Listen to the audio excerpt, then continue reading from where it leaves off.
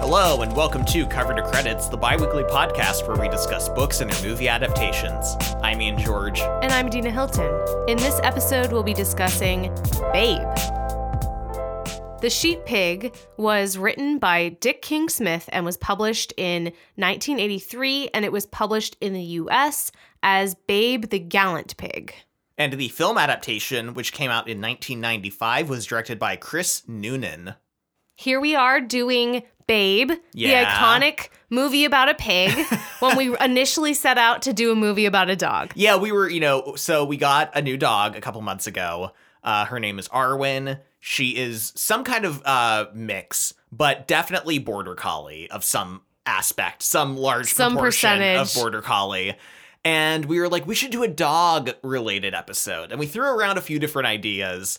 And, of course, we landed on a movie about a pig that thinks it's a dog.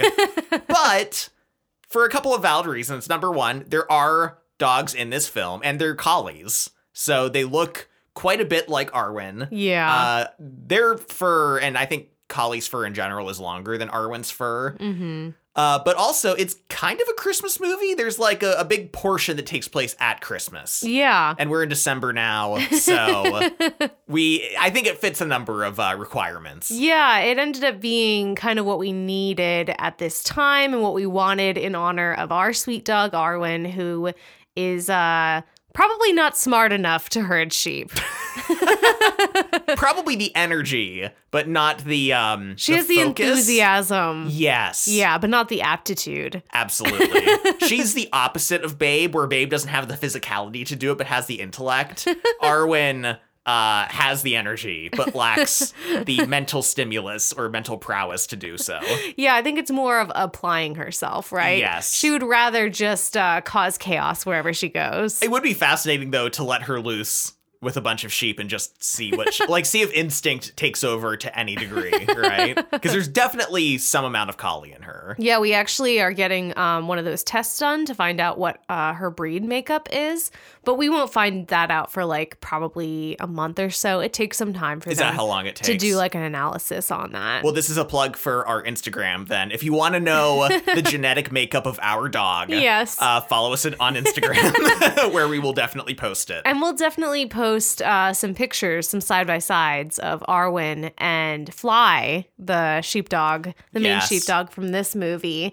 See if you can see the resemblance there. We did get some cute photos of Arwen. I got a few photos of 30 seconds that she was actually looking at the screen. Yes. As if she were watching this film before she got too hyper and we had to put her in jail. In her crate. In her crate. Which we call jail. Yes, but our phase of life of owning a dog has been going super well. We're really happy. We love her so much, and we're very excited to be able to do an episode that's kind of about her in a very, very roundabout and not really way. I mean, I think one of the bigger requirements of doing a dog episode was that we didn't want a sad dog story. Absolutely. The dog cannot die, which is really funny because I feel like as soon as we got Arwen, it felt like every movie we watched had a dog dying in it. I know, and I was so upset. Every movie, even movies where I wasn't thinking about it, when we did our episode on The Thing. Yeah. I was like, a lot of dogs die in this, don't they? And then in the original version of The Thing, dogs died. And then we were just watching Rear Window recently, and I'm like, no, the dog dies in this.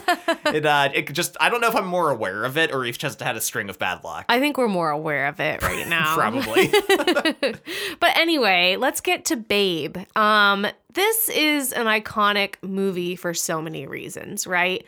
I mean, in so many ways, it kind of revolutionized the effects industry for using dogs and CGI and stuff like that. And it was also really popular when it came out. Yeah, this movie was nominated for a lot of Oscars. And if I did know that, I forgot, because when I was researching this film, I was like, oh my God, this got nominated for Best Picture, Best Supporting Actor for James Cromwell, Best Director, and then some other tertiary, I think screenplay, effects. Yeah, some ones like that, but a lot of Oscar nominations. And I think in hindsight, it's kind of not that it isn't a good movie, but you don't usually think of Talking Animal Pictures getting these kinds of Oscar nominations. But I think that tells you how revolutionary it was at the time that, like, there hadn't been a movie like this come out, right? Yeah. And people weren't used to, like, oh my God, it looks like the animals are talking. Mm-hmm. We should do 100 more movies like this. Well, and also it's a very well-told story. Oh, absolutely. Like, the quality is there. Like, it is deserving of the Oscar nominations. Yeah, not to, like, diss on, like, the Air Bud movies, but, like, you know. To be fair, Air Bud does not talk in those movies. Okay. I'm sorry. I retract my statement about Air Bud.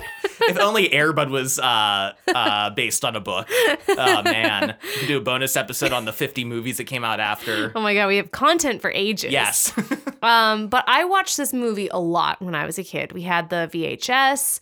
We watched it constantly. I really have a soft spot for this movie. We've talked about this before, at least in private. I think it's really funny because you were someone, as a child, who would watch a movie over and over and over again. You would watch a movie a lot. Yeah. And despite being a huge fan of film now, I never did that as a kid. Really? There were some movies, like I remember I liked the Disney Hercules quite a bit. But even that, I don't know if I watched it a lot, like probably a few times.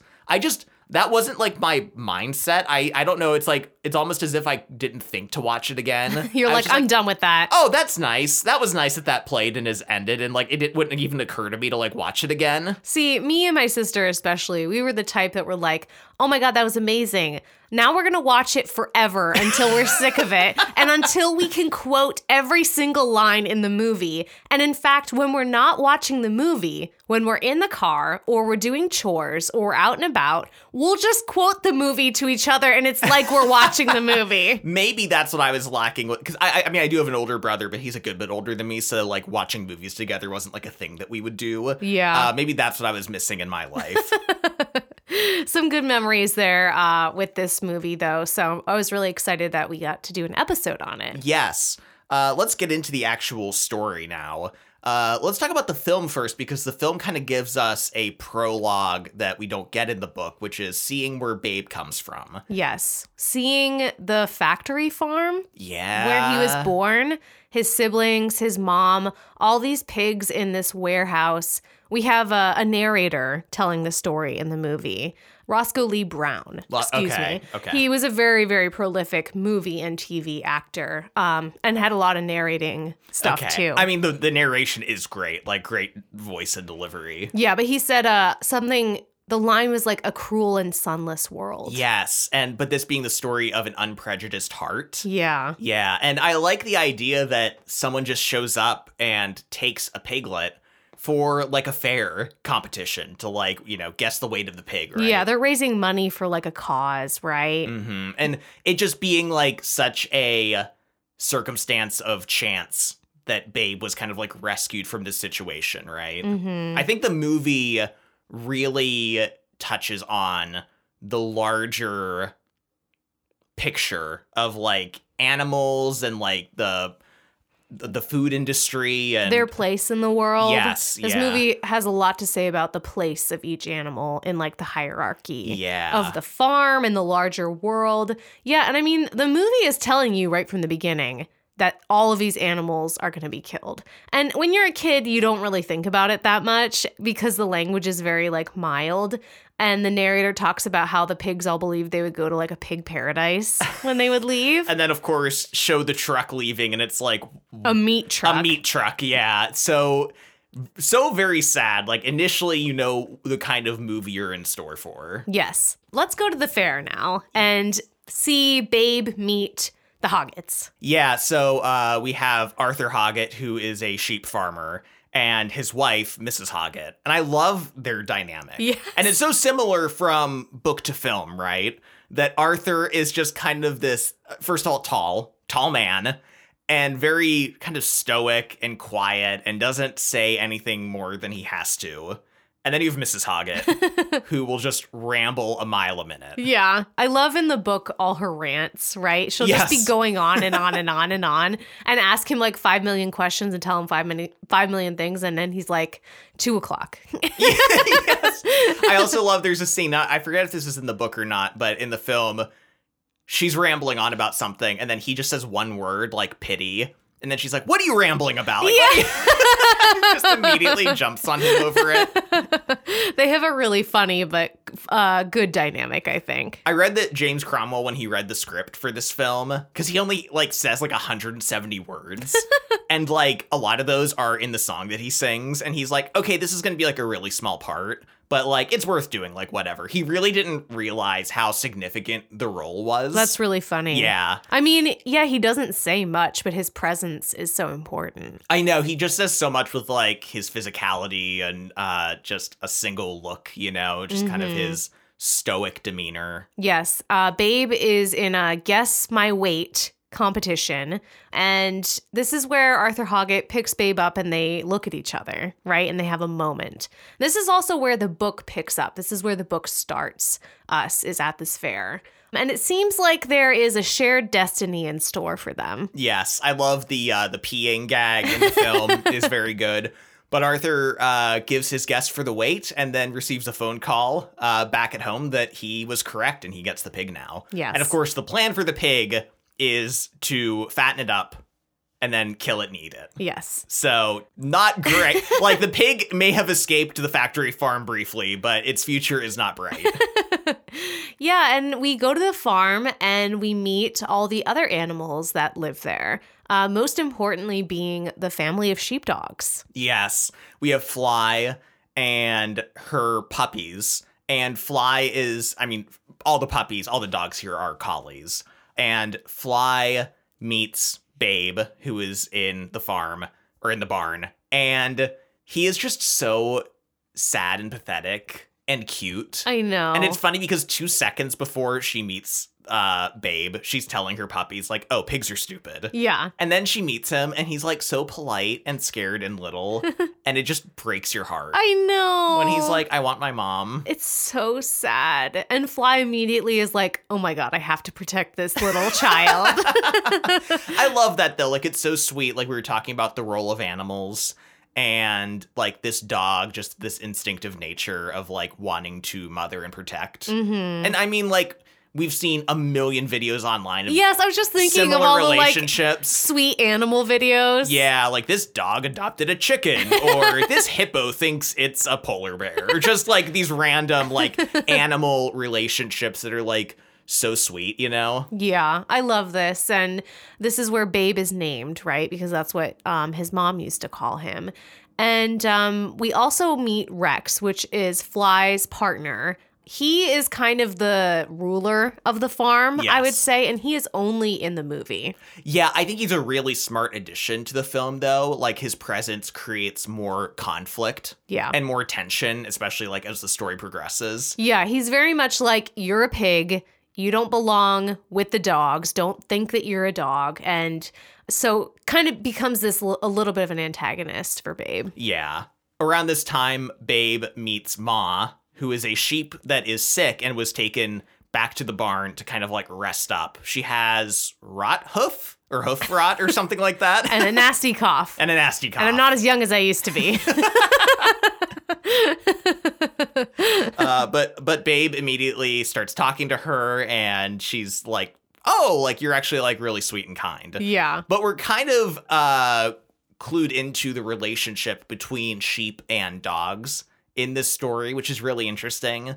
And this is something I really love and appreciate about this story is that all animals can talk to each other, technically. Yeah. But there's still like these barriers between them that prevents them from like actually communicating. And cooperating. Yeah, this universe is very interesting, right? I love it because they all talk to each other. And there are some scenes in the movie where they're talking back and forth and then it just cuts to like Arthur Hoggett watching them. And it's just like the baaing of the sheep and like barking and like it's just really funny. I remember way later, like in the climax of the film, Rex and Fly are talking and he just like sees them in the distance and it's just two dogs sitting silently like staring at each other. And I'm like, that is, if you saw that, you'd be like, are they having a discussion? But the sheep and Ma kind of tells Babe this, like, the sheep call the dogs wolves and says that they're mean, that they chase them, that they nip at them, that they're just bossy and rude. And Fly tells Babe that sheep are stupid and they like can't even like hardly speak and it's worthless to try to communicate with them. Yeah. And they need to be pushed around and bossed around. Mm-hmm. And so like, yes, they're both kind of speaking the same language, but like there's no actual communication there. Yeah, and Babe is just kind of in the middle, right? Yes, he becomes like a conduit between the two. Yeah, especially in the movie, I think he's conflicted, right? In the book, he's more just like trying to keep everybody getting along. There's a moment in the movie where he hears what Ma says about Fly, and he's like, it couldn't be true, right? And he's kind of like a little standoffish with her in a moment. And then she comes over and like licks him. And he's like, oh my God, she's so sweet. Like, of course she wouldn't do anything mean, right? Yeah. Yeah. I mean, like there's a lot of Babe learning about the world that feels more present in the film, I think. Yeah. And him having to like come to terms with things. Yeah.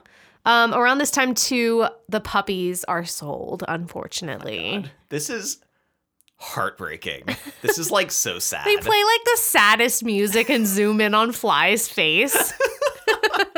And she's like, bye. It's so sad. I know. But like you also get the feeling that like Fly has done this like many times before. Like yeah. had a litter of puppies, like has taken care of them for a short while, and then they get sold to other farmers who need dogs to like take care of flocks of sheep, right? Mm-hmm. So she's not new to it.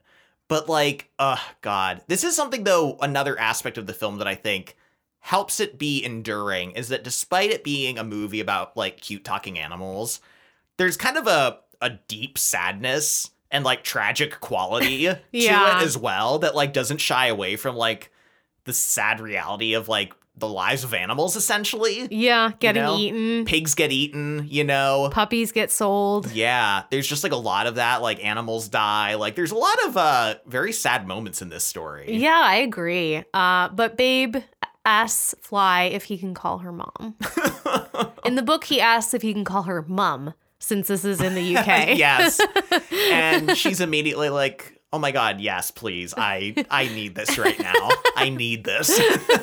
It's very sweet. It is. Maybe here's a good time to talk about the effects of this film. Yeah. Because they really were revolutionary for the time. And so George Miller, yes, that George Miller of Mad Max fame, was a producer on this film. I was mistaken. I thought he directed the first film, but he only directs the sequel, Babe, Pig in the City, which we should watch sometime. Yeah, I've never seen it. And this was kind of a it's not a passion project, but he had a desire to make this movie for years. Like since it came out in the 80s, there was like a 10-year span of time where he wanted to make this movie, but he had to wait for the technology to kind of like meet his idea of how he wanted it to look and feel. Yeah. And that is a combination of like puppetry, of the animatronics, because there are a lot of moments of puppeteering going on in this film that like if you're not really looking out for it, you will miss. Especially when they're like laying down. Yes. Yeah. Yeah, like a lot of moments where it's like, oh, that's a puppet, I think. It is a puppet. But like if you're not really looking for it, it's hard to tell, right? Yeah, and he like co-wrote the script with Chris Noonan, the director. He was a producer on it. Interestingly, a lot of people speculate that he was kind of the driving force in the direction of this movie. Yeah, I was curious about that. You hear about stories like that a lot where like, oh, this person was the director, but actually maybe they weren't. Maybe someone else was doing more of the decision making behind the scenes. Because like this was his idea that he wanted to make for a long time. And he would direct the sequel later on. And like Chris Noonan, despite being nominated for Best Director in this, didn't seem to like go on to like direct anything else that was like even close to as being like significant, you know, as this. So yeah, I had the same thought when I saw that George Miller didn't direct this. Yeah, I read that there was like maybe some animosity between them after the movie came out. Like Chris Noonan was kind of saying that maybe George Miller was saying that he had really directed it or was like kind of spreading that around, and George Miller denies that, but also kind of said like, I kind of gave him the story, like, and had it all, like, set up for him to direct it, kind of heavily implying that, like, I did most of the work and then he kind of just pointed the camera. Well, and I did wonder if the technical aspects of this film maybe made Chris Noonan like a more suitable director for it. Like, I don't know what his background is, but like with effects heavy films, sometimes having a director with like a real knowledge of that can help the process more. And I wondered if like maybe that's why they brought him on board. Like maybe George Miller wasn't as suited to that. I don't know.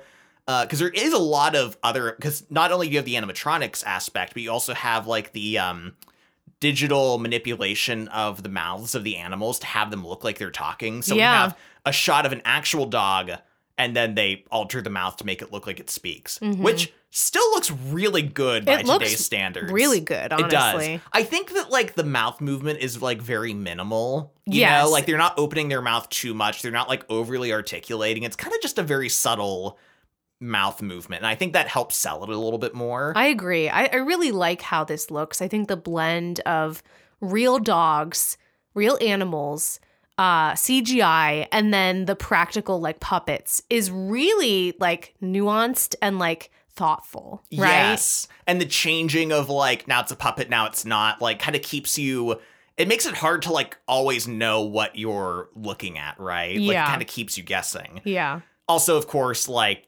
their use of actual animals is like really amazing. Like they used like, I think like 48 pigs. That's what I read. Because they grow up so fast, and Babe is just the tiny pig for the whole movie, so they just kept having to swap out like different pigs throughout the entire time. I also read that Babe is technically female. Really? Because otherwise you would see I guess his junk and you don't. I guess they just wanted that like smooth look. See his giblets. Yeah.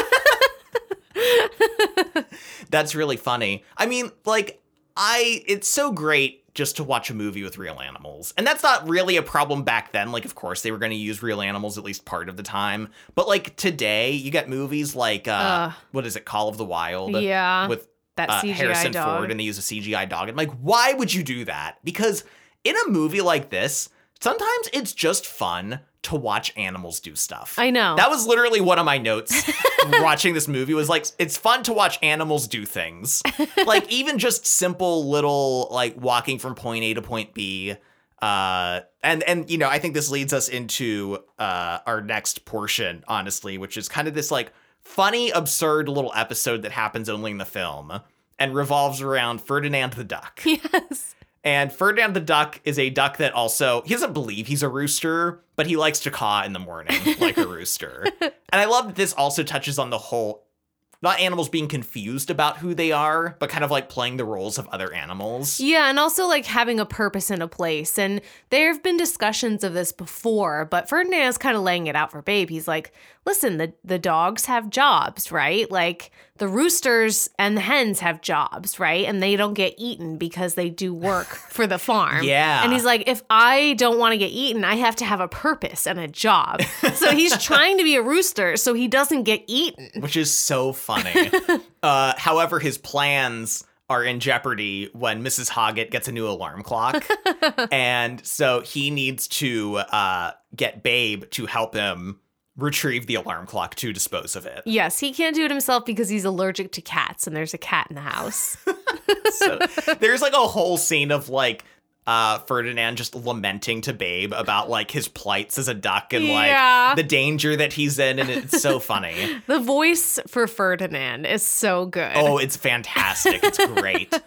But this begins Babe going into the house to retrieve this alarm clock, and he has to avoid waking up the cat during this moment. And it's like this whole sequence, and this is kind of the only time we get something like this. And so I think it works well. Like I think if they did this kind of thing too much, it would have I mean, it's over the top, right? It is. But like you said, it's just this one scene, so it does kind of work. Because there are a lot of movies like this where it's just a series of shenanigans, you know what I mean? Like set pieces that are just kind of like wacky, like mousetrap type over films. the top. Yeah, but this is like the only time we get that. But like, it's just so fun to watch like Babe sneaking around and then like the string getting caught on his foot and the duck in the window watching. And it works. And it works because it's just fun to watch animals do things. Of course, we have the inevitable conclusion, which is just chaos as the cat wakes up and chases them through the house, paint flying everywhere. We have the Hoggets coming home and finding this disaster in their house, right? Yes. And the paint footprints of the duck and the pig. Escaping, yeah. Yeah, and then we see Babe just covered in blue paint, getting lectured by Rex all night on his proper place in the world and how he's violating the social order of animals. I love Rex's dramatic nature. Like, he's sitting on top of this stack of hay bales. Like, the light is really harsh and overhead. It feels like a dark courtroom. Yeah, he's not just lecturing Babe. Like, everyone has to sit and listen to him go on and on. Yeah, and he's also, like, mad at the duck and is like, the duck has to stop pretending it's a rooster. Like, we all have to, like, do our jobs as the animals that we are. So once again, kind of creating more conflict and tension here, specifically around Rex. Yeah. It comes to be Christmas time. And as Ferdinand likes to say, Christmas means carnage. Christmas means carnage. Oh, I used to quote this line all the time with my sister. Every Christmas, you remind me, Christmas means carnage. Christmas means carnage. He's afraid for his life. He's like, I'm going to be eaten, right? Yeah. It is Christmas time, though, and I think this brings up an interesting aspect of the film that we were both discussing, and that is, where does this movie take place? Yeah. Because we know it was filmed in Australia. Yep. It was specifically the Southern Highlands of New South Wales, Australia. Mm-hmm. But we were listening and we're like, everyone's doing like American accents, or they are American, you know? Yeah. And I didn't notice this, but a little trivia thing I read was that the cars drive on the right side of the road in the film. Okay. But it doesn't feel like anywhere in America, especially when it's this portion and it's Christmas time and it's as green can be. There's no place that looks like this really in America at Christmas time. No, at least none that I am aware of. Yeah. And also, like, Arthur Hoggett's like attire is very Britishy looking to me. I know. And their house feels very British. And I'm sure it could also be like Australian, but to me it reads more as British, right? Well, and the book takes place in England. It does. So, like, I don't know if they ever even hint at, like, what state they're in or supposed to be in, but it does give the movie a feeling that it's kind of in nowhere in particular, right? Yeah. I think even as a child, I kind of felt like it wasn't in America. Yeah. Like, yeah. I kind of knew that. It has that feeling. Now, I think in the sequel, Babe goes to the city in question, Adina. I think is San Francisco. I think that's the city on the cover of that film. So, like, I'm curious if in the sequel they, like, allude to where they're at geographically in the United States. But yeah, this is where that question became the most apparent to us watching the film, because it's Christmas and it's just super green and normal. Yeah. So it's Christmas and they're supposed to eat Babe. And this is only in the movie, this whole Christmas scene. But Mrs. Hoggett is like, all right, you gonna go out and kill him, right? Like, go do it. And this is where Arthur is kind of like, pity. Yeah. She's like, what are you rambling on about? And he kind of makes this, allusion to, well, he's getting really fat and he might win a prize at the fair next year. And Mrs. Hoggett is like obsessed with winning prizes at the fair. She has a whole trophy room, right? That's funny because, like, when we see her polishing the trophies earlier, I just assumed those were like competition trophies from like the sheep herding competitions, and that maybe they were Arthur's. But maybe they belong to her, or maybe she just cares about the trophies. There's a line in the beginning of the movie when they're at the fair, and her friends are talking about the trophies and blue ribbons that she's won. Okay. And she's like, oh, it was luck. And they're like, luck? You won like 5 blue ribbons and 2 trophies. And she's like, oh, well, we had a very good year, like, for strawberries. Like, she has like jams. I think she makes like a bunch of food and she enters it into the fair. All of that? Right over my head. I didn't hear a word of that. I've seen this movie a lot. That's true. You've seen it way more times than me, so I shouldn't feel bad about that. Okay, that makes sense then. I just assumed when I saw the trophies that they belonged to Arthur. But yeah, so Arthur kind of like uses this against her to like, for her to be like, ooh, like maybe we won't eat him and then we'll enter him in competitions. Yeah. So Babe had no idea how close to death he came. And I do like in the film, everyone is like... waiting for Babe to die. Yes, they all know it's probably going to happen. Even Ma says something about like, I probably won't see you again. Babe is like, what do you mean?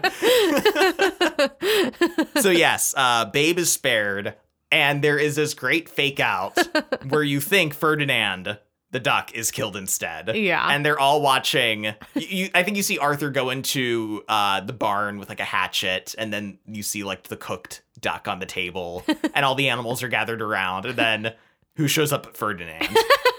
I think the cow is like, if you're here, who's in there? And what's the duck's name? Rosanna. Rosanna. Poor Rosanna. R.I.P. the duck that we never saw. Yes, but Ferdinand is spared, and Rosanna got unfortunately eaten for Christmas. Ferdinand's had enough of this, though. He's like, I gotta get out of here. Yes. And he uses the gate to launch him. I'm like, he's a duck. He can fly. He doesn't need this. He just wants like a little boost. He's dramatic. A speed boost.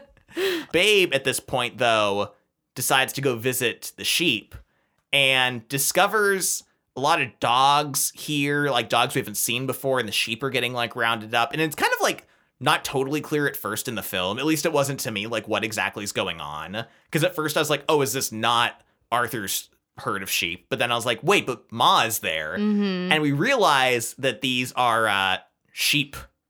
What's the term? Rustlers. Rustlers, thank you. I almost said wranglers. Sheep wrestlers. I don't love this idea. It's not good to steal people's animals, but like it seems like so over the top for like a band of people to be like, let's go steal some sheep. And they have their own evil dogs that they let loose on the sheep and like get them in the truck, and like it's like a heist, you know? It is. So, and I like too that this kind of makes sense in the film for it to be at Christmas, that they were probably like, oh, Arthur's probably, you know, entertaining family. The farmers won't be anywhere around. No. Yeah. So they are, they're attempting this heist. Babe takes off to go warn Fly and to warn Arthur that this is going on. Yeah. And he is trying to get the sheep not to go into the truck in the book, right? Yes. In the book, he kind of like, he's present during all of this, and he manages to kind of like speak to all the sheep, and his polite kindness connects with all the sheep and causes just kind of like a commotion. Yeah. Where the sheep all simultaneously try to escape, and it kind of like thwarts the rustlers' plans. Yeah, interestingly, in the book, the rustlers don't get away with any of the sheep. And in fact, Babe makes such a loud racket with his squealing that Farmer Hoggett like comes pretty quickly, and they're driven away, and they don't get any sheep. In the movie, they do get away with some of the sheep, but not as many as I think they wanted to, because like Farmer Hoggett is coming with the dogs and everything. Yeah, and so this is kind of the moment where Babe proves his worth to Farmer Hoggett. And in fact, in the book, this is the reason why Mrs. Hoggett is like, oh my God, like this pig saved like our sheep. We can't eat him. In the book, she loves him. Yes. She's like obsessed with him. She's like, he's such a good pig. Like, oh my God, we're never gonna eat him. And in fact, I'm gonna feed him like extra little bits all the time because he's such a good pig. At one point, she's like, oh my God, we should let him in the house. And Arthur is like, I mean, he might like shit in the house. And she's like, no, he would never. Like, he'll never do that. He's a respectful pig. Too kind.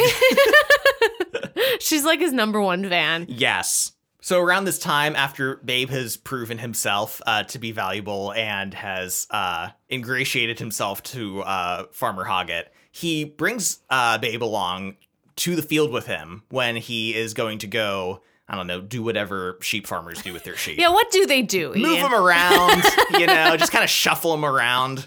We do see him actually shearing the sheep. Oh, which is like an interesting part of the movie. Oh, and that shot of him kind of my gosh. Unfurling the wool right into stacks, like in the sunlight. Beautiful. Gorgeous shot.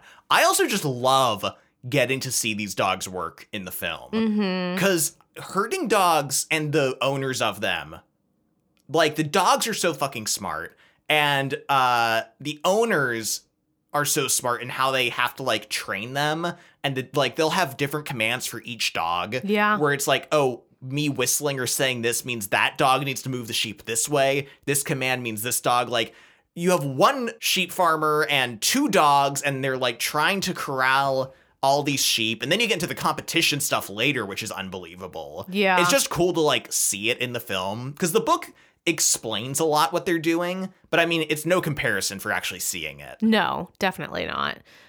Babe, in the movie, this is kind of exclusive to the movie because in the book, we've already seen him talk to the sheep during the wrestling scene. And so he doesn't really have trouble communicating with the sheep in the book after that. In the movie, he's given his first try at herding the sheep, right? Arthur Hoggett is kind of like, all right, let's see if the pig can do it, right? And he's getting advice from Fly. And Fly is like, you have to dominate them. Show them who's boss. Kill them. I love this. She's so fierce. So intense. And I love this because Fly towards Babe is so sweet and so kind and so motherly. And then she's like, you have to instill the fear of God in them. Like, they are beneath you. They are scum. Like, you bend them to your will. Yeah. Like, she gives him this whole speech. And I love Babe is like, all right. And Babe, like, tries to bark at the sheep, and they laugh at him and tries to, like, order them around. He calls them buttheads. The way he says it in the film is so cute and funny. I know. And it ends up with him biting one of the sheep in the leg, and they just kind of kick him away. Mm-hmm. And I love it because Ma is there, and she's like, what are you doing? I was just telling them what a nice young man you were. Like, he's, like, ashamed. Yeah. He's like, I'm sorry. Like, I'm just trying to, like, herd you. And she's like, well, why don't you just ask? Like, you know, you're not meant to be a sheepdog, you know, just be polite. You're a very polite young man. Yes. And he's like, he feels so bad about it, but then is able to ask them, like, would you be so kind as to go over there into the pen, like, at your own pace? Like, there's no rush at all. It's so funny. He's just, like, so polite. And the sheep love it. Yes. I just want to read a little portion from the book because it's kind of similar in the way he talks to them. Good morning, said Babe. I do hope I find you all well and not too distressed by yesterday's experience. And immediately it seemed that every sheep had something to say to him. Bless his heart, they cried. And dear little soul, and hello, babe, and nice to see you again. And then he's talking to them a little bit more. And then he says, if I might ask a great favor of you, he said hurriedly, could you all please be kind enough to walk down to that gate where the farmer is standing and to go through it? Take your time, please. There's absolutely no rush. A look of pure contentment passed over the faces of the flock. And almost as one, they turned and walked across the paddock, Babe a few paces in their rear.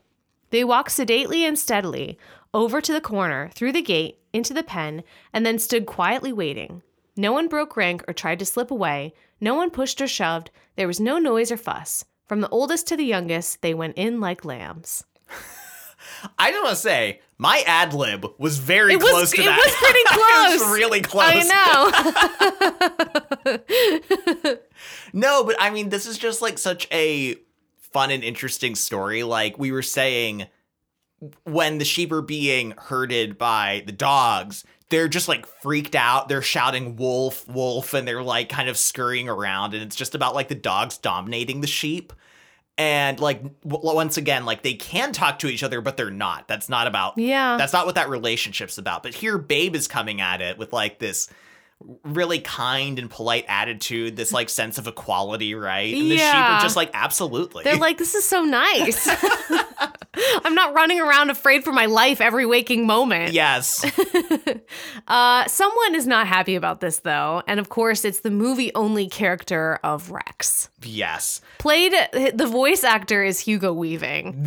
I was thinking about this because he gives a whole, like, not monologue, but like little speech in the film about like, they are the descendants of like a royal bloodline of like dogs, and like they have like this authority and this duty to like, you know, act a certain way. He gives this whole impassioned speech. I'm like, this is absolutely what got him the role in Lord of the Rings.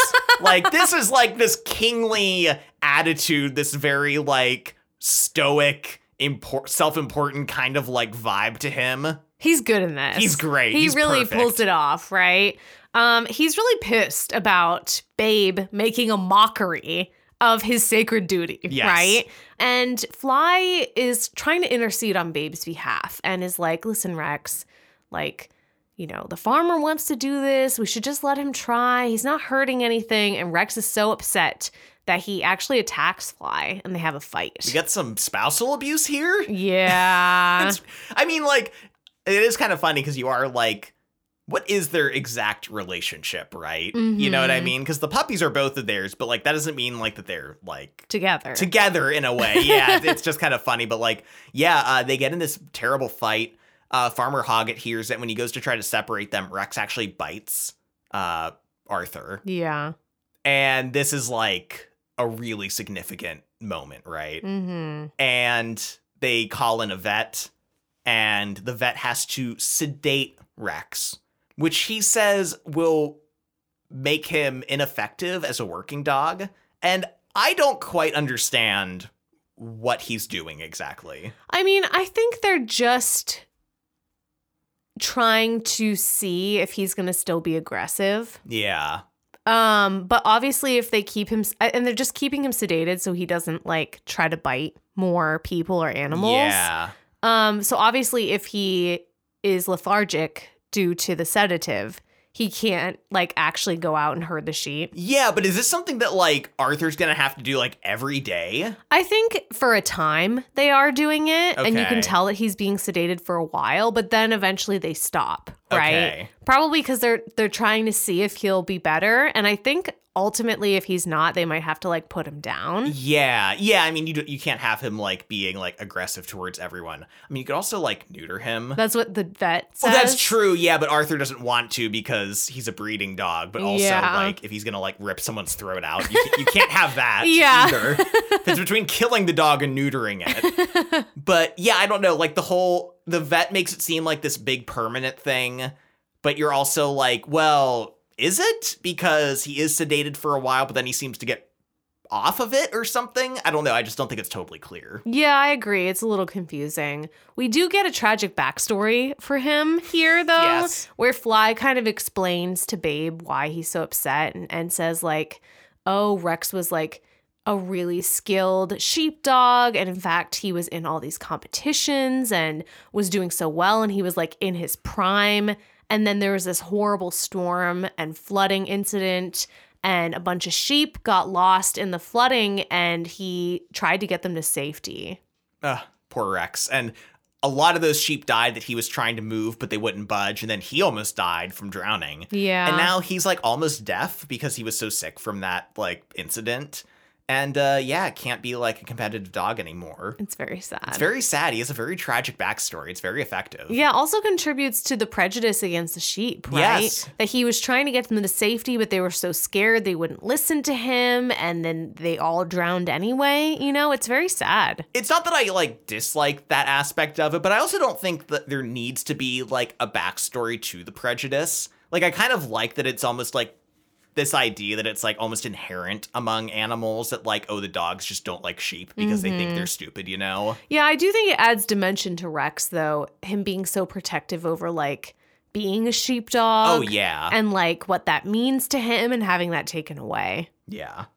But this gives Babe the opportunity to step up and begin working with Farmer Hoggett as a sheep pig. Yes. We get a couple of moments of this, one being that like Hoggett is trying to give the sheep medicine, and they're like being frustrating and won't like sit still for him. And so Babe steps in and just politely explains that like, oh, it's medicine and I know it tastes bad, but it'll help you. And they're like, okay, that's They're like, fine. you convinced me. We'll line up for this. It's cool. I'm a sheep and I have an understanding of like modern healthcare practices. Antibiotics. Yes. Yeah, and then Farmer Hoggett is like, oh, he's actually really good at herding the sheep. Maybe I can enter him into a competition. I love Arthur's character, and like he's so quiet, right? But there's kind of like these gears that are always turning in his head, right? It seems like he's always like either problem solving or like thinking of possibilities, you know what I mean? And like this is one of those instances where like he's not verbalizing his plan, but You know that he's thinking about this. Yeah, you can just see what's going on with him. There's a really great scene in the book where they go to watch the sheepdog trials to kind of see what's going on, and Fly is explaining the process to Babe.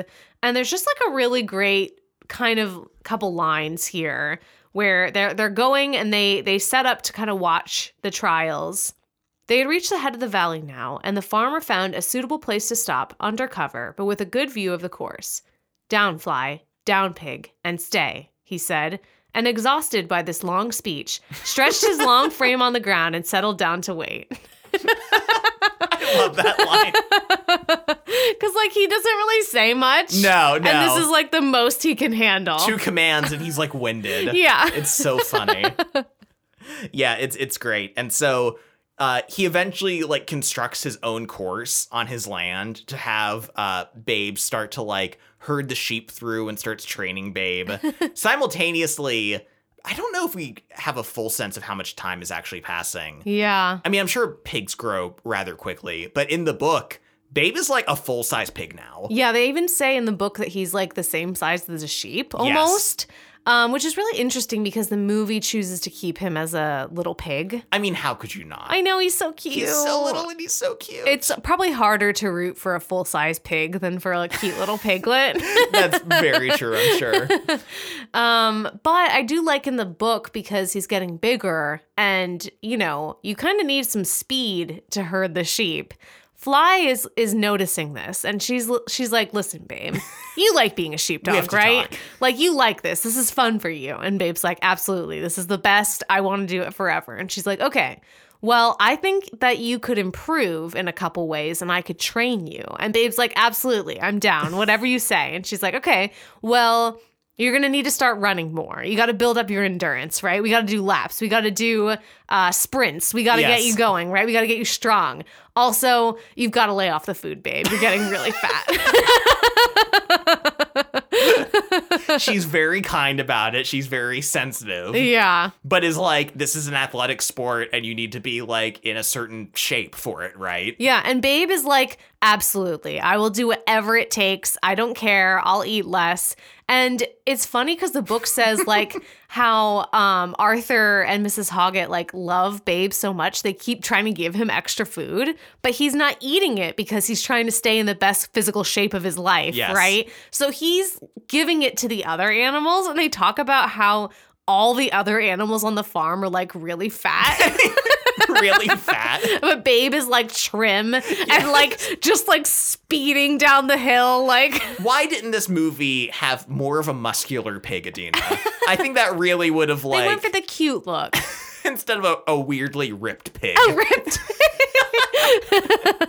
It is funny though, because the book describes especially Fly getting just kind of fatter. Yeah. Because she's also like not working anymore because Babe is doing all the herding. So she's just getting extra food and not doing anything. And she loves it. Oh yeah. And I love that she's like, "Babe, like, if you enjoy this, like, you should do it. Like, I'm here to support you." As she lays in the grass. And just takes, like, all the food that he's not going to eat. She's really benefiting. Yeah, I love this aspect of the book kind of talking about Babe's training. We don't really get this in the movie, but we do see Babe kind of getting better and going through this obstacle course and kind of learning how to herd the sheep.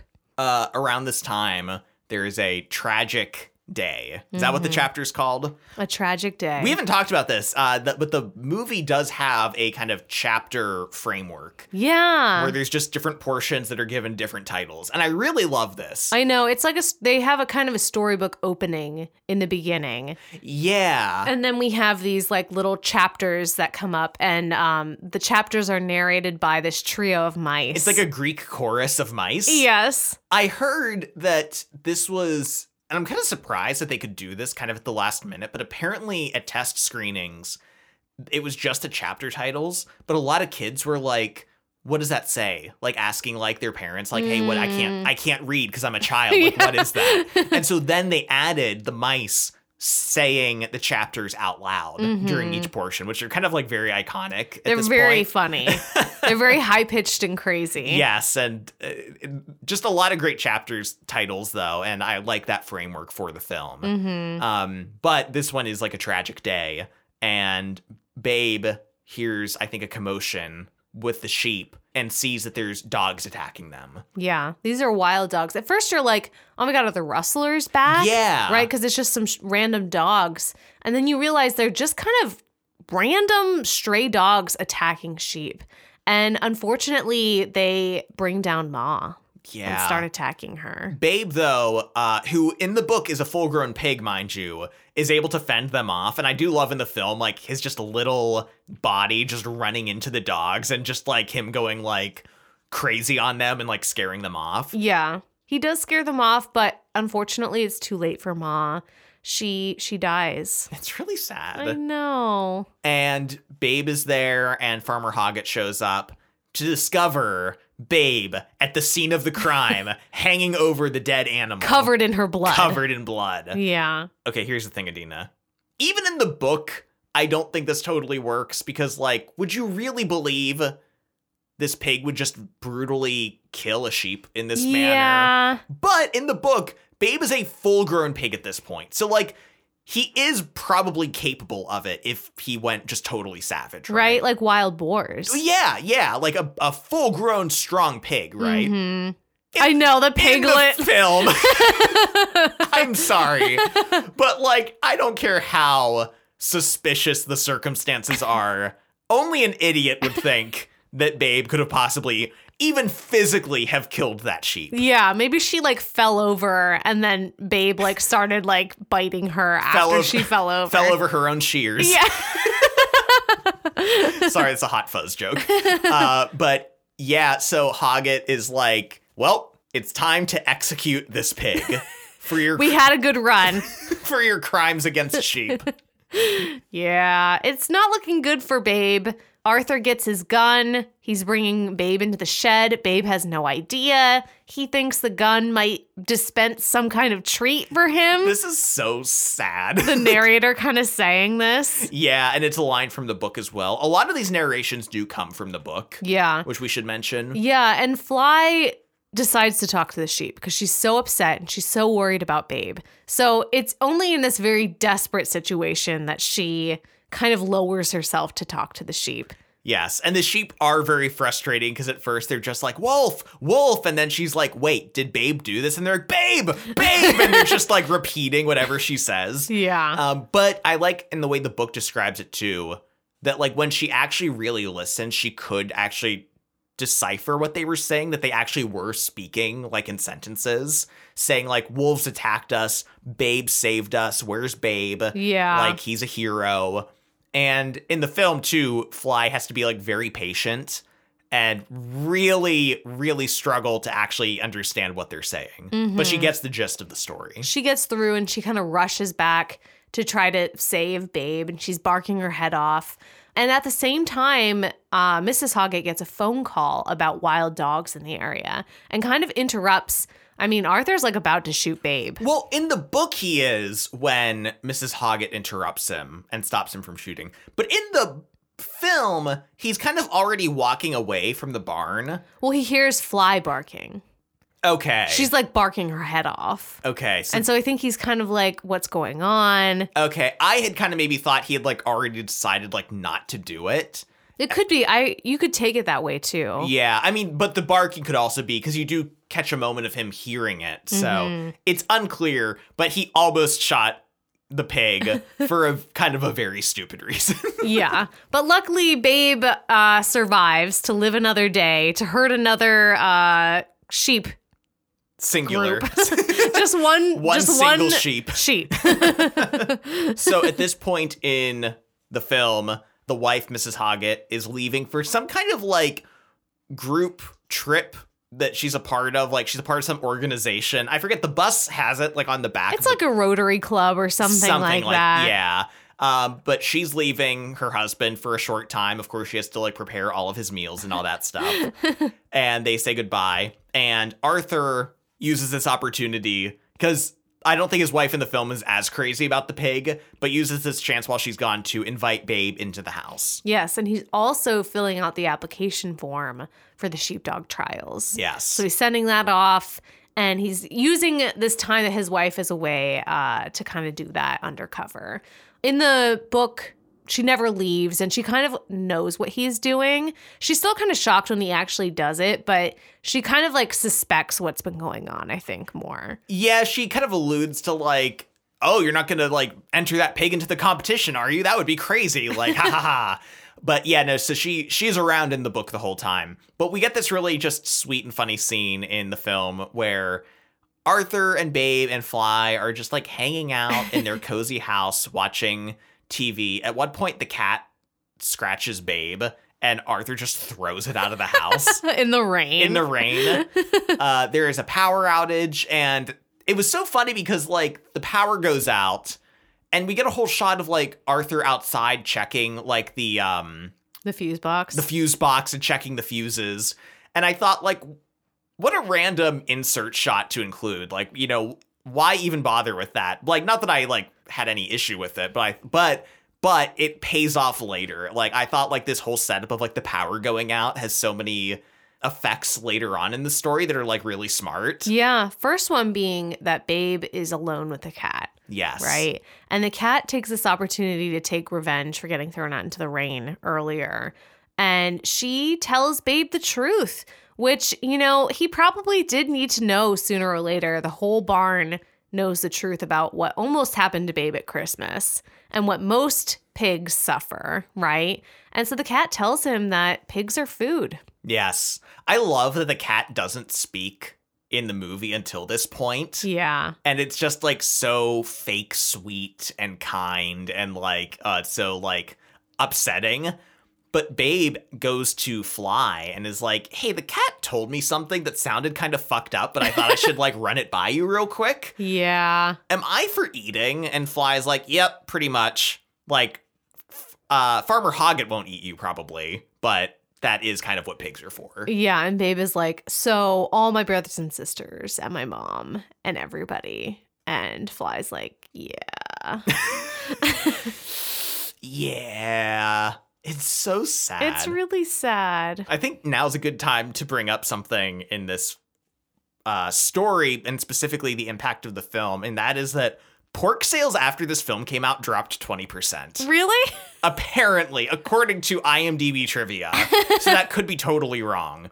But I would believe it. Yeah, I mean, I read that a lot of people became vegetarians because of this movie. Oh, yeah, and James Cromwell, who played Arthur, was a vegetarian when he made this movie and then became vegan afterwards. Oh, wow. Yeah. I mean, this movie does kind of like make it challenges you if you are a meat eater, because it's like, we do draw these like really weird lines around that, right? I know. We're like, dogs are best friends, man's best friend. You can't like, eat them. People are like way angrier at anyone who abuses a dog than probably like most people, right? Yeah.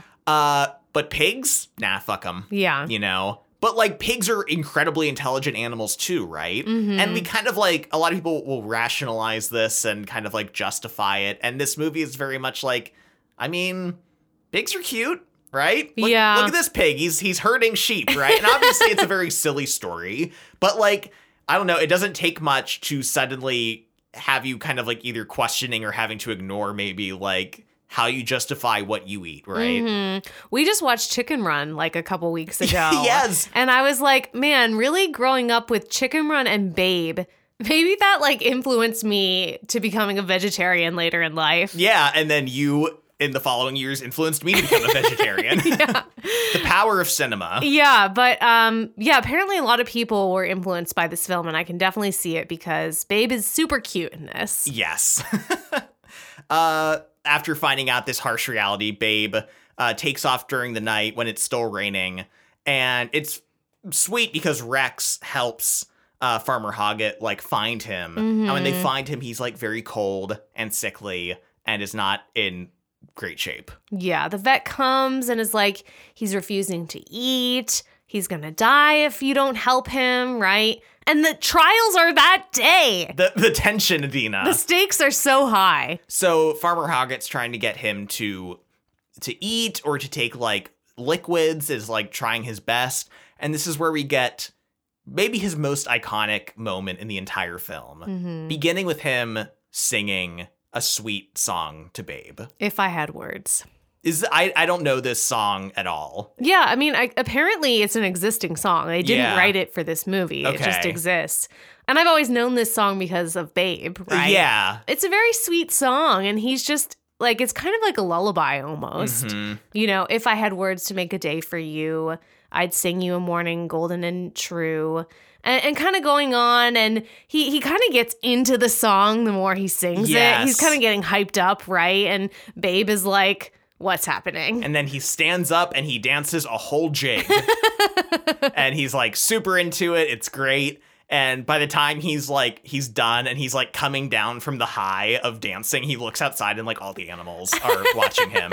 It's a great moment. And Babe is eating again. He's rejuvenated by the power of dance. I think this is a really interesting moment, Ian. It is. Isn't it like very nuanced for a children's film? It really is. Like, Arthur is such a closed off person. I mean, you see his warmth and his kindness and him caring about Babe, but like, he doesn't speak a whole lot, right? Yeah. So for him to like sing this like really sweet song to Babe and then to do this like really energetic dance For him.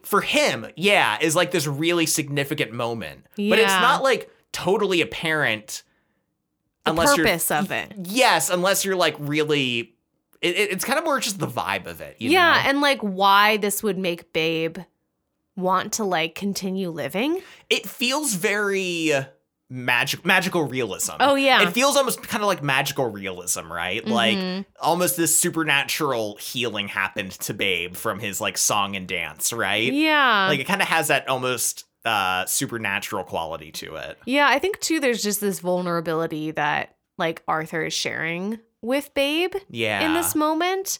It's really interesting and like really adds a lot to his character and to their relationship, but it's just like so unique and different, and I love it. It is. It's fantastic.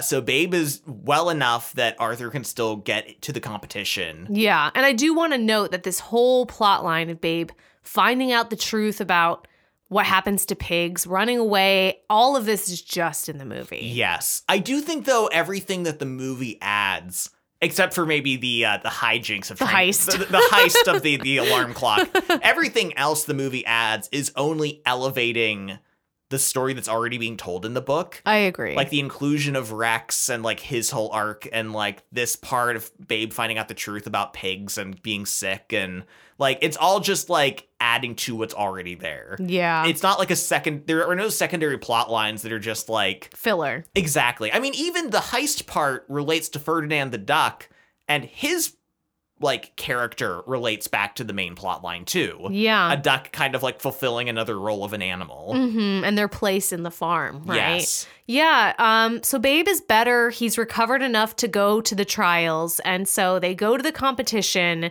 to enter Babe in and to have him perform and herd some sheep, Ian. The first aspect, though, the first roadblock that they come to, though, and they knew this would happen, is that these sheep that Babe has to herd are not the farmer Hoggett's sheep. So they don't know Babe. Yeah. And maybe Babe's charms and like goodwill won't affect them. Like no one really knows. Yeah, and Babe tries to talk to them and they won't speak to him. They just baw at him, Yeah. right? We're in that stage where the interspecies communication has broken down. Yes, communications have broken down. And so we have Rex stepping up in this moment to be like, I have a plan, but I have to run back to the farm. So he takes off, right? And simultaneously, back at the farm, I love this, Rex runs past a truck that is repairing the electric lines, which had gone out the night before. And when those are repaired, the TV that had been on the previous night comes back on. And now it's showing the dog show. And all of the animals like gather around like the window to watch it. Yeah. I love this so much. Like I all these know. aspects tied to the power outage that happens earlier, kind of coming back into play here. Yeah, I love them getting to watch. It's great. Rex makes it back to the sheep and has to check himself and really humble himself before the sheep. This is a growing moment for him. It really is. He has such character development in this movie. I mean, he has to talk to the sheep and really beg them to help. And, you know, he's doing it for Farmer Hoggett, for Arthur, and for Babe, right? He doesn't want them to be like embarrassed on live TV, No. right? He even has to admit that he's like a little hard of hearing. And I love that the sheep, they do want to help Babe, but they're also like, okay, we have some demands though. You have to stop biting us and being so mean to us. Yeah. And he's like, okay. He says, I'll try. I'll try. He says through clenched teeth. It's worth mentioning that in the book, Fly talks to the sheep before the competition because she has this fear about the other sheep not listening to Babe. Mm-hmm. And she gets this information beforehand. But the sheep in this point in the film tell Rex the password. The password that all sheep need to know. Yes, every sheep knows this password. It's different in the book and the movie. Basically, it's like a little like poem, like a couple lines that refer to sheep things. But it's really iconic in the film, though. Ba Ram You, like that part in specifically, like really sticks with you. So they tell the code to Rex. Rex is running back to the competition, and he manages to catch a ride on the truck that is leaving from repairing the power lines, once again tying this all back together. It's great. Yeah, it's an iconic moment, the power going out. Ian. Yes. It sets off a chain reaction. It really does. Simultaneously, Arthur is at the competition, and he is before the review board or the group of men, the panel. The judges. Because they now know that he wants to enter a pig into the competition. Yeah. And this isn't in the book either, because in the book, his plan is to just like pretend like he's going to use Fly. And then at the last minute, just pull a pig out of nowhere and run out onto the field. And that's what he does. That's what he does. So like he just catches everyone off guard in the book. But in the film, we have more drama building about whether the judges are going to allow the pig to compete, even though the rules don't say anything against it. Mm-hmm. Just, another great scene adding to the tension. Yes. And also, Mrs. Hoggett with her friends from whatever club she's in are in their hotel room watching it. Yes. And much to her dismay, she sees her husband coming out onto the field with Babe and passes out. I love the horrifying realization she has that, oh my God, he's going to enter the pig. And like, this is a huge competition. And this is like their peers, essentially, like other sheep farmers. Like if he's embarrassed, like this will like, it won't ruin them, but it would be like hard to come back from. Yeah. So she passes out. And then later she's trying to distract everyone from the TV and watching it. But the judges allow Arthur to use Babe in the competition, and they go out onto the field. And in the film, just before it's about to begin, Rex runs out and is able to tell Babe the password. Yes. Babe gives them the password, and they are suddenly receptive to his commands. And he very kindly asks them to do what they need to do for the competition. And I love how, it's described this exact way in the book, right? But getting to actually see and hear it in the movie is so cool because the entire audience, the stadium, is laughing their heads off at this pig on the field. Yes. I love the shot of Arthur walking past the crowd that's cheering and laughing. And you can tell he's like keeping it together, but like it is affecting him. You know what I mean? Like it's that perfect mix of expressions in his face, right? Like he's trying to remain kind of stony faced, but like you can tell it's like getting to him. And even when they're out on the field and Babe runs up to the pigs, like people are like to the sheep. I'm so sorry. When Babe runs up to the sheep, like people are just laughing their asses off. And there's kind of this long pause because we know Babe is talking to the sheep, but Arthur is just like calm and collected, like just standing there. And then as soon as the sheep start moving, I think even you get the reactions of people before you see it, where suddenly it's just dead silent and you see like everyone watching.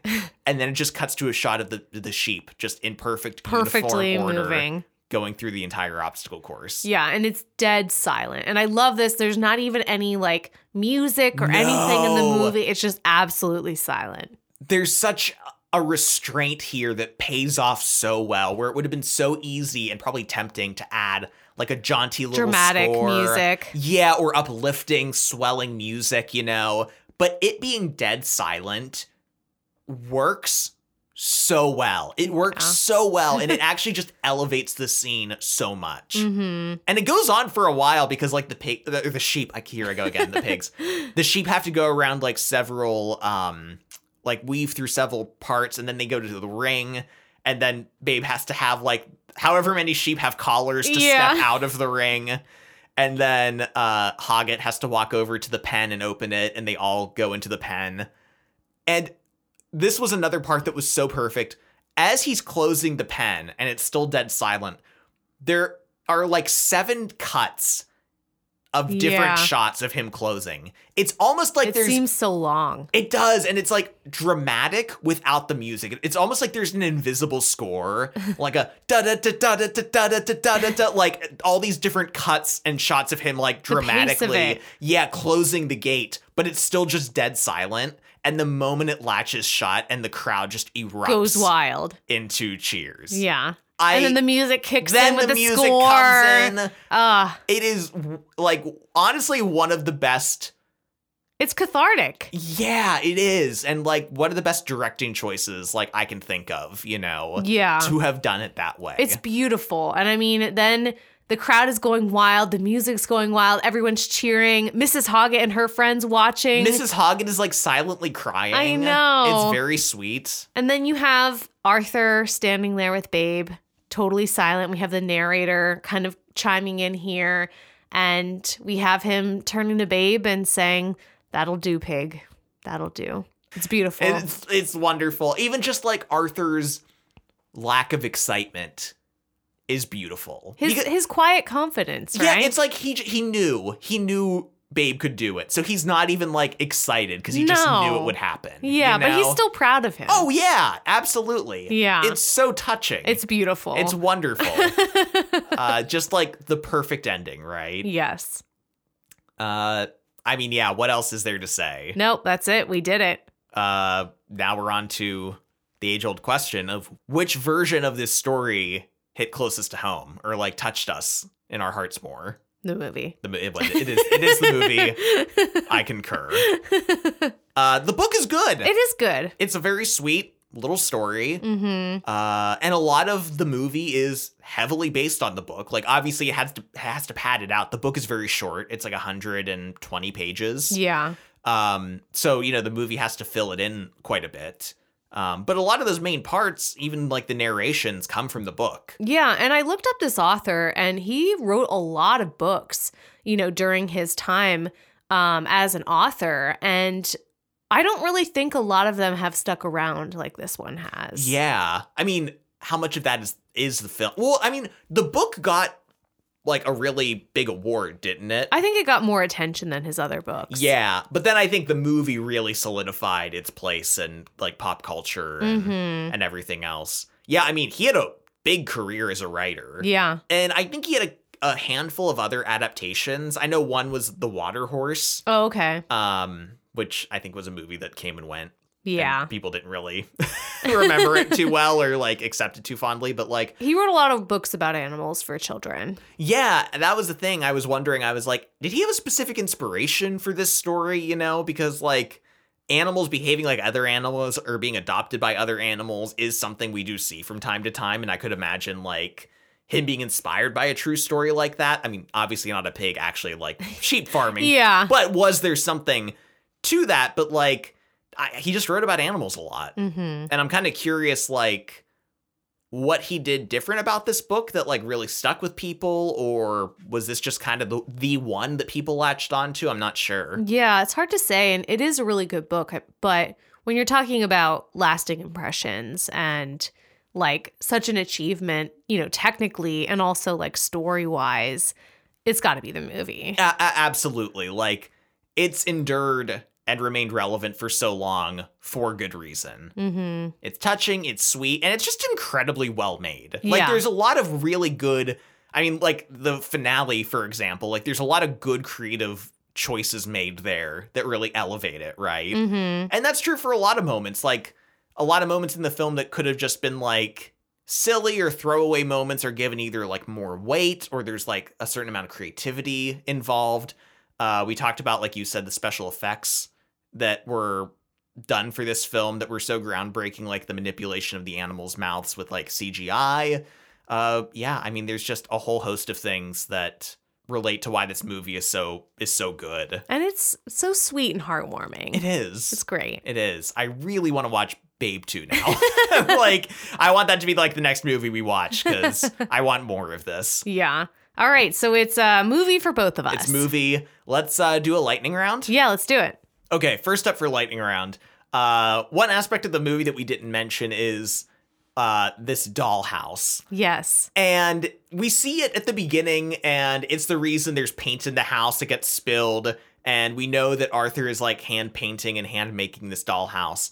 And he ends up giving it to his granddaughter on Christmas, only for her to like freak out and reject it and cry that she wanted the one on TV. Yes. And I'm like, this is heartbreaking. This is terrible. I feel so bad. Even as a child, I was like, this is awful. Oh my God. Also, I kind of don't know why it's in the movie. I know. I'm like, what are we saying? Is Babe fulfilling the role that of his the grandchildren that hate him in the movie? I don't know. But I'm like, I hate seeing his grandchildren be so shitty to him. I know. And he spent so much time on that. He did. It's really sad. It kills me. I hate stuff like that. I do too. I really do. So one thing for lightning round, I just want to mention, in the book, they keep referring to Fly as the collie bitch. And like, I know that that's what people refer to dogs as. I know it. But to see it printed in a children's book is shocking. It's very funny. And it says it multiple times. It's like the bitch. And then the bitch was like, oh, well, like, we have to stop that. Like, come up with something different. Yeah. You have to come up with something different. That it really did make me laugh out loud a few times. Because it'd be like a really sweet, tender moment. Yeah. And it's like, and that's when Babe curled up next to the collie bitch. God. Okay. Small fun fact, but like when I read this, I was like shocked. The actress who played Mrs. Hoggett was in her early 30s. What? When she made this movie. Oh my God. Seriously? And they obviously intentionally like made her wardrobe and makeup and everything make her look older. But she was in her early 30s. Why not cast a woman that age? I don't know. It's funny because that's my usual complaint when it's like, oh, a man is like married to a woman who's like 30 years younger, 20 years younger, or whatever. But like, they don't make her look like that. No, like, she looks older. No, you see them next to each other and you're like, yeah, that looks like a couple. Oh my God. That's so absurd. Isn't that crazy? My last thing for lightning round, I just want to like kind of mention the actor James Cromwell who plays the Arthur, Farmer Hoggett. So he is like a very well-known activist. You know, I thought that at one point, but like I didn't read anything about that when I saw it. Yeah, so apparently when he was younger, he was protesting the Vietnam War. He was involved in the civil rights movement. And then later, especially after making this movie, he became like an advocate for PETA. Oh, okay. So he's been arrested probably like 10 times. Oh, shit. For disrupting events, kind of as publicity statements to draw attention to situations of animal cruelty. He has also protested for the environment, for like gas pipelines, things like that. Kind of just has become this figure that's like very active and has been publicly arrested kind of as a, protest and as a statement. So I think that's really cool. That's fucking awesome. You know why I think I knew that? And I don't know if you were aware of this, but James Cromwell is in Succession. Oh, really? Yeah. He plays the brother of Brian Cox's character. Okay. Logan. And so he's like the uncle to a lot of the characters, but he's like removed from like the family business and he kind of like despises all of them. At various points they have to like ingratiate themselves to him and he like shows up from time to time, but like that kind of makes sense for him as an actor and like him as a person, that like yes, he's in Succession but he's not like them, that he kind of actively is against everything that this family believes in, you know? So that's kind of interesting that, and how that, I think that's also why I read that he was like a known activist too, was relating to that role. Yep. So that's it for Lightning Round. Yeah. And this episode. Thank you so much for listening. This was a really fun one to do. We hope you enjoyed it. If you would like to support the podcast, you can do so by becoming a patron. Yes, if you join our Patreon, you gain access to all of our bonus episodes, which there are 60 of now. Yep. We just launched one on the recent Scott Pilgrim animated series on Netflix, which was really cool. You also gain access to our Discord channel where we're constantly talking to our listeners, and it's a lot of fun. Also, you get priority episode recommendations. So if there's an adaptation you've been wanting us to discuss, that's the best place to force us to do it. Yeah. And if you'd like to help us out in another way, you can leave us a rating or review on Apple Podcast or Spotify or wherever you listen. We really appreciate everyone who takes the time to rate and review us. Yes. You can find us on Instagram, Facebook, Twitter, all that stuff. We're on TikTok also. Yeah. You can find all those links on our website, covertocredits.com. Thanks again for listening, and we'll see you next time. See you next time. Bye.